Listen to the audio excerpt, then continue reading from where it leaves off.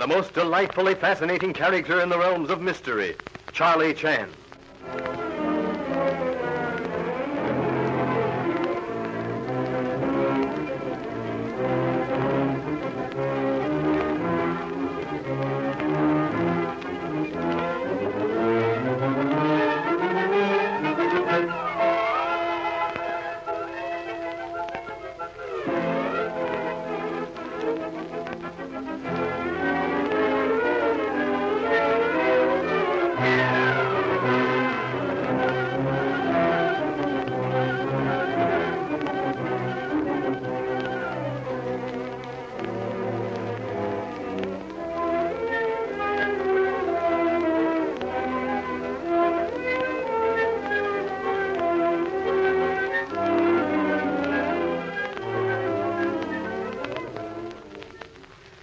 Charlie Chan, at Dudley Ward's home, Pine View, is now faced with the problem of who killed Dr. Swan, as well as who killed Landini, Ward's divorced wife. All of the guests, in the eyes of the law, had motive. All had opportunity. But the immediate question to be solved is, who had the key to the unoccupied house where Swan was murdered? It is the morning after the discovery, and Sheriff Don Holt is about to remind Charlie Chan that they must search for the possessor of that key when the Honolulu detective silences him with a wave of the hand. Breakfast first, Sheriff. It is depressing, but nonetheless true fact that murder notwithstanding, we must continue to partake of food. Yes, Mr. Chan, although I catch myself at times thinking how terrible it is that we must go about our daily business with Ellen dead, murdered. But Mr. Chan is right. We couldn't have gone without eating, no matter how badly we felt since that night. I was not thinking of that night, Mr. Ward. I was thinking of last night. Last night? Yes, Mr. Ward. Last night, Dr. Swan was murdered. What? What was that? Swan? Swan murdered? Yes, Mr. Ward. We, Sheriff Holt and I, found Dr. Swan in that unoccupied house adjoining Pine View. Well, then why weren't we told? Why didn't we hear about it? I was awake, Huey. I looked into your room, but you were asleep, and, well, I decided not to waken you. You were awake, Miss Beaton? Yes, Mr. Ward. I was wakened with the banging of one of the doors. I got out of bed. Mr. Romano and Mr. Ryder and, yes, Ah Sing. We were all awake when Inspector Chan and Don, Mr. Holt, the sheriff, came back to Pine View. But great Scott, Chan. What's the meaning of it? Why Swan? Mr. Ward, you made statements some time ago it was, that you had carried hospitality too far. Yes, Inspector. When we made the discovery that the money was missing from Landini's handbag, I felt that I had been entertaining a thief. You were entertaining worse than thief, Mr. Ward. Dr. Swan was blackmailer. Swan? A blackmailer? Surely not. Surely there must be some mistake. Afraid not, Mr. Ward. What do you say, Sheriff? You have been silent. Pretty sure thing, I'm afraid, Mr. Ward. But good heavens, who was Swan blackmailing? Madame Landini. But for what? What could he know about Landini that would... Oh, I think I see. I can believe it, all right. Swan tried approaching me. You, Huey? What could Swan want with you? Oh, he dropped it as soon as he found out I had no money. I have purposely avoided talking with you, Mr. Beaton, because of your affection for Madame Landini. I realized fully the terrible strain under which you've been laboring. But now, I think exercise of my tongue is quite in order. For what did Swan try to blackmail you? Seems rather silly. I mean, it doesn't seem to have much bearing on the case. Criminal invariably is caught in own toils because of stupid act or stupid remark. Possibly silly thing you have in mind will develop into essential clue we so unsuccessfully seek. Well, the night of the murder, when Landini's plane was hovering over the house, I went outside onto the terrace to look at it. Perfectly natural reaction. Proceed. Well, Swan was standing there. But I saw Dr. Swan Please, standing... Miss Beaton. Yes, Mr. Beaton. Swan was standing there. He didn't notice me at first. There were voices above on the study balcony. Ellen's voice and the other I don't know, but after the murder was discovered, Swan approached me and said that I must have heard what was said, and that if I didn't tell you, Inspector Chen, then Swan would have to see about it, was the expression he used, I think. And you told Dr. Swan what, Mr. Beaton? I told him he was mistaken, that I'd been standing there only a moment, that I'd heard nothing. He persisted, but I think I convinced him, for he didn't mention it again. But you did hear something? Yes, but of no value. Afraid, Mr. Beaton, we, Sheriff and I, will have to be judges of that. Please? Well, I heard Ellen say, "Oh, it's you, is it? Well, I'm freezing to death. Get me my scarf. It's on the bed in the next room, the green one." Ah, most interesting. You heard Landini ask for her own scarf. It's true. I know it sounds... Do not trouble to explain your thoughts on how it sounds, Mr. Beaton. That is all, just at present. Thank you so much.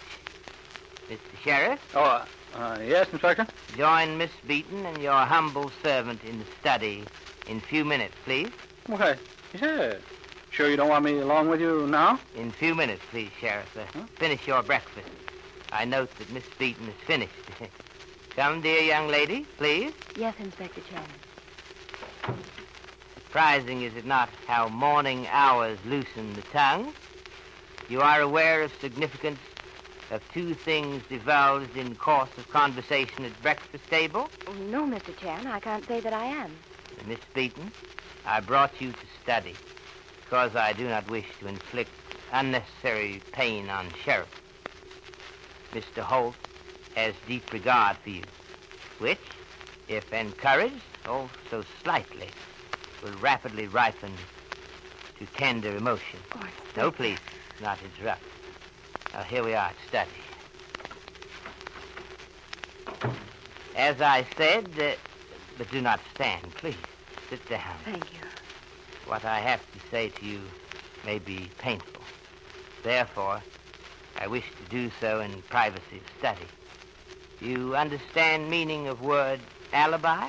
Yes, I think so. You realize that persons deliberately putting forth alibi place themselves under renewed suspicion? Yes, I suppose that is true. Alas, yes. Now, this morning, your brother Hugh brings out conversation he overheard, which, by the way, is not evidence and would in court be ruled out of evidence as hearsay. Your brother, I say, tries to provide alibi for you on night of murder by saying that he overheard murdered woman ask for her scarf. Please, Mr. Chan, don't blame Hugh for that. But, dear young lady, why did he not come forward with such important evidence the night of murder? That was my fault, Mr. Chan. Hughie told me, and I said, please don't tell that. They'll think you're just saying that to try and clear me. You said that? You swear it? I swear it, Mr. Chan. Now about other disclosures. You realize that you provided alibi for your brother last night? I? When? How? When you said that you looked in brother's room and found him asleep. Why, I didn't think of it in that way. It was ordinary conversation when Hugh asked me why he wasn't told about... Oh, Don. You already recognize his knock on door? Come in, Sheriff. We have finished discussion, Sheriff, and at future time, Miss Beaton will disclose same to you. But now, we have neglected duty to perform. Yes, you mean about the key to the house where Swan was murdered. Huh? Right, Sheriff. By the way, you made arrangements for removal of Swan's body? Yes, I called the coroner and Cash Shannon, my deputy. Very good. This afternoon, we will take Miss Beaton for a walk in that direction. But now, kitchen calls for our attention. The kitchen? Yes. Back door was used last night by murderer. We will see if cook, who sleeps in little bedroom off back stairs, heard anything. Then we will start on trail of missing key. We leave you now, Miss Beaton, but this afternoon we take walk. I'll be looking forward to it, Inspector. And thank you for believing me. My dear, a person becomes a friend because one learns to believe in that person. You, if I may say so, are regarded by this humble Honolulu detective as a very good friend. Oh. Thank you so much. That statement of Mr. Hugh Beaton's that Landini said, "Oh, it's you, is it?" is very disturbing, Sheriff. Doggone it, I know it is. I've been thinking about it ever since. Ah, then you have come to some definite conclusion? I have, Inspector. Who would Landini be likely to address as, "Oh, it's you, is it?" Pretty soon the teacher will be taking lessons from the pupil. I await your conclusion. Well, I hate to say it, but it'll be either Cecile or Ah Sing. Yes. Your ruminations brought you to farther conclusions? Yes. How'd you guess? I'm watching you, Sheriff. You will become more than county sheriff. You think. You apply rules of logic, and he who thinks and thinks rightly shall someday sit at the Emperor's right hand. Well, since Landini would only be likely to speak to Cecile or Ah Sing that way, and Cecile had already refused to get the blanket for the dog, that leaves Ah Sing. Sorrowfully, I feel that you are correct. Oh, but here's the cook. Good morning, Mrs. O'Farrell. Well, sure, and it's you, is it, Mr. Chan? Yes, Mrs. O'Farrell. May we enter sacred precincts of kitchen? And that you can, Mr. Chan, and welcome. Can I be after doing anything for you? Did you hear any disturbances last night, Mrs. O'Farrell? And that I didn't, Mr. Chan. After a day's work like I put in, I sleep without moving on me bed till 5 o'clock in the morning. I see. Thank you so much. Yes? But this is a cook. Oh, yes, he's here. For Mr. Chan. Thank you. Yes? This is Inspector Chan. Yes? Thank you. Smart idea, that of Ward's, having these phone extensions. Indeed, yes. That was telegraph company. I took liberty of wiring owner of house, unoccupied house where Swan was found. As to who had key to same. Yeah? Owner wires reply, only Singh has key. Where is Singh? Sing, Mr. Chan? He's in the pantry. Sing. Yes, what you like to have? Like to see Sing? Oh, Mr. Chan. Huh? Singh, you know where key to unoccupied house is kept? Oh, sure, me know. Show me. Me too busy now. Me fix everything. Show me that key, Singh. Oh, like they keep a collar on. See, he hang on hook here, pantry. Oh. See, he no stay stop. Key is gone? Yes, the key all the same is gone. No stay stop. You mean someone has stolen it?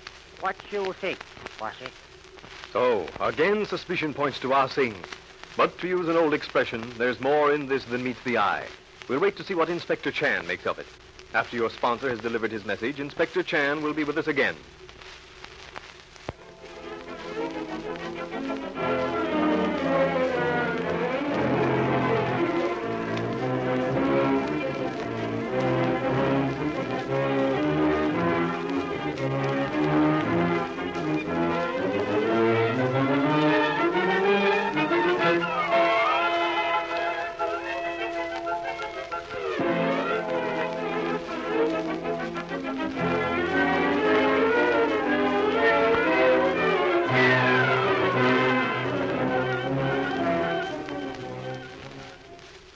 Well, Mr. Chan, what Chinese tidbit do you have for us this evening? I have been thinking of young Sheriff Holt's rapid progress in chosen profession.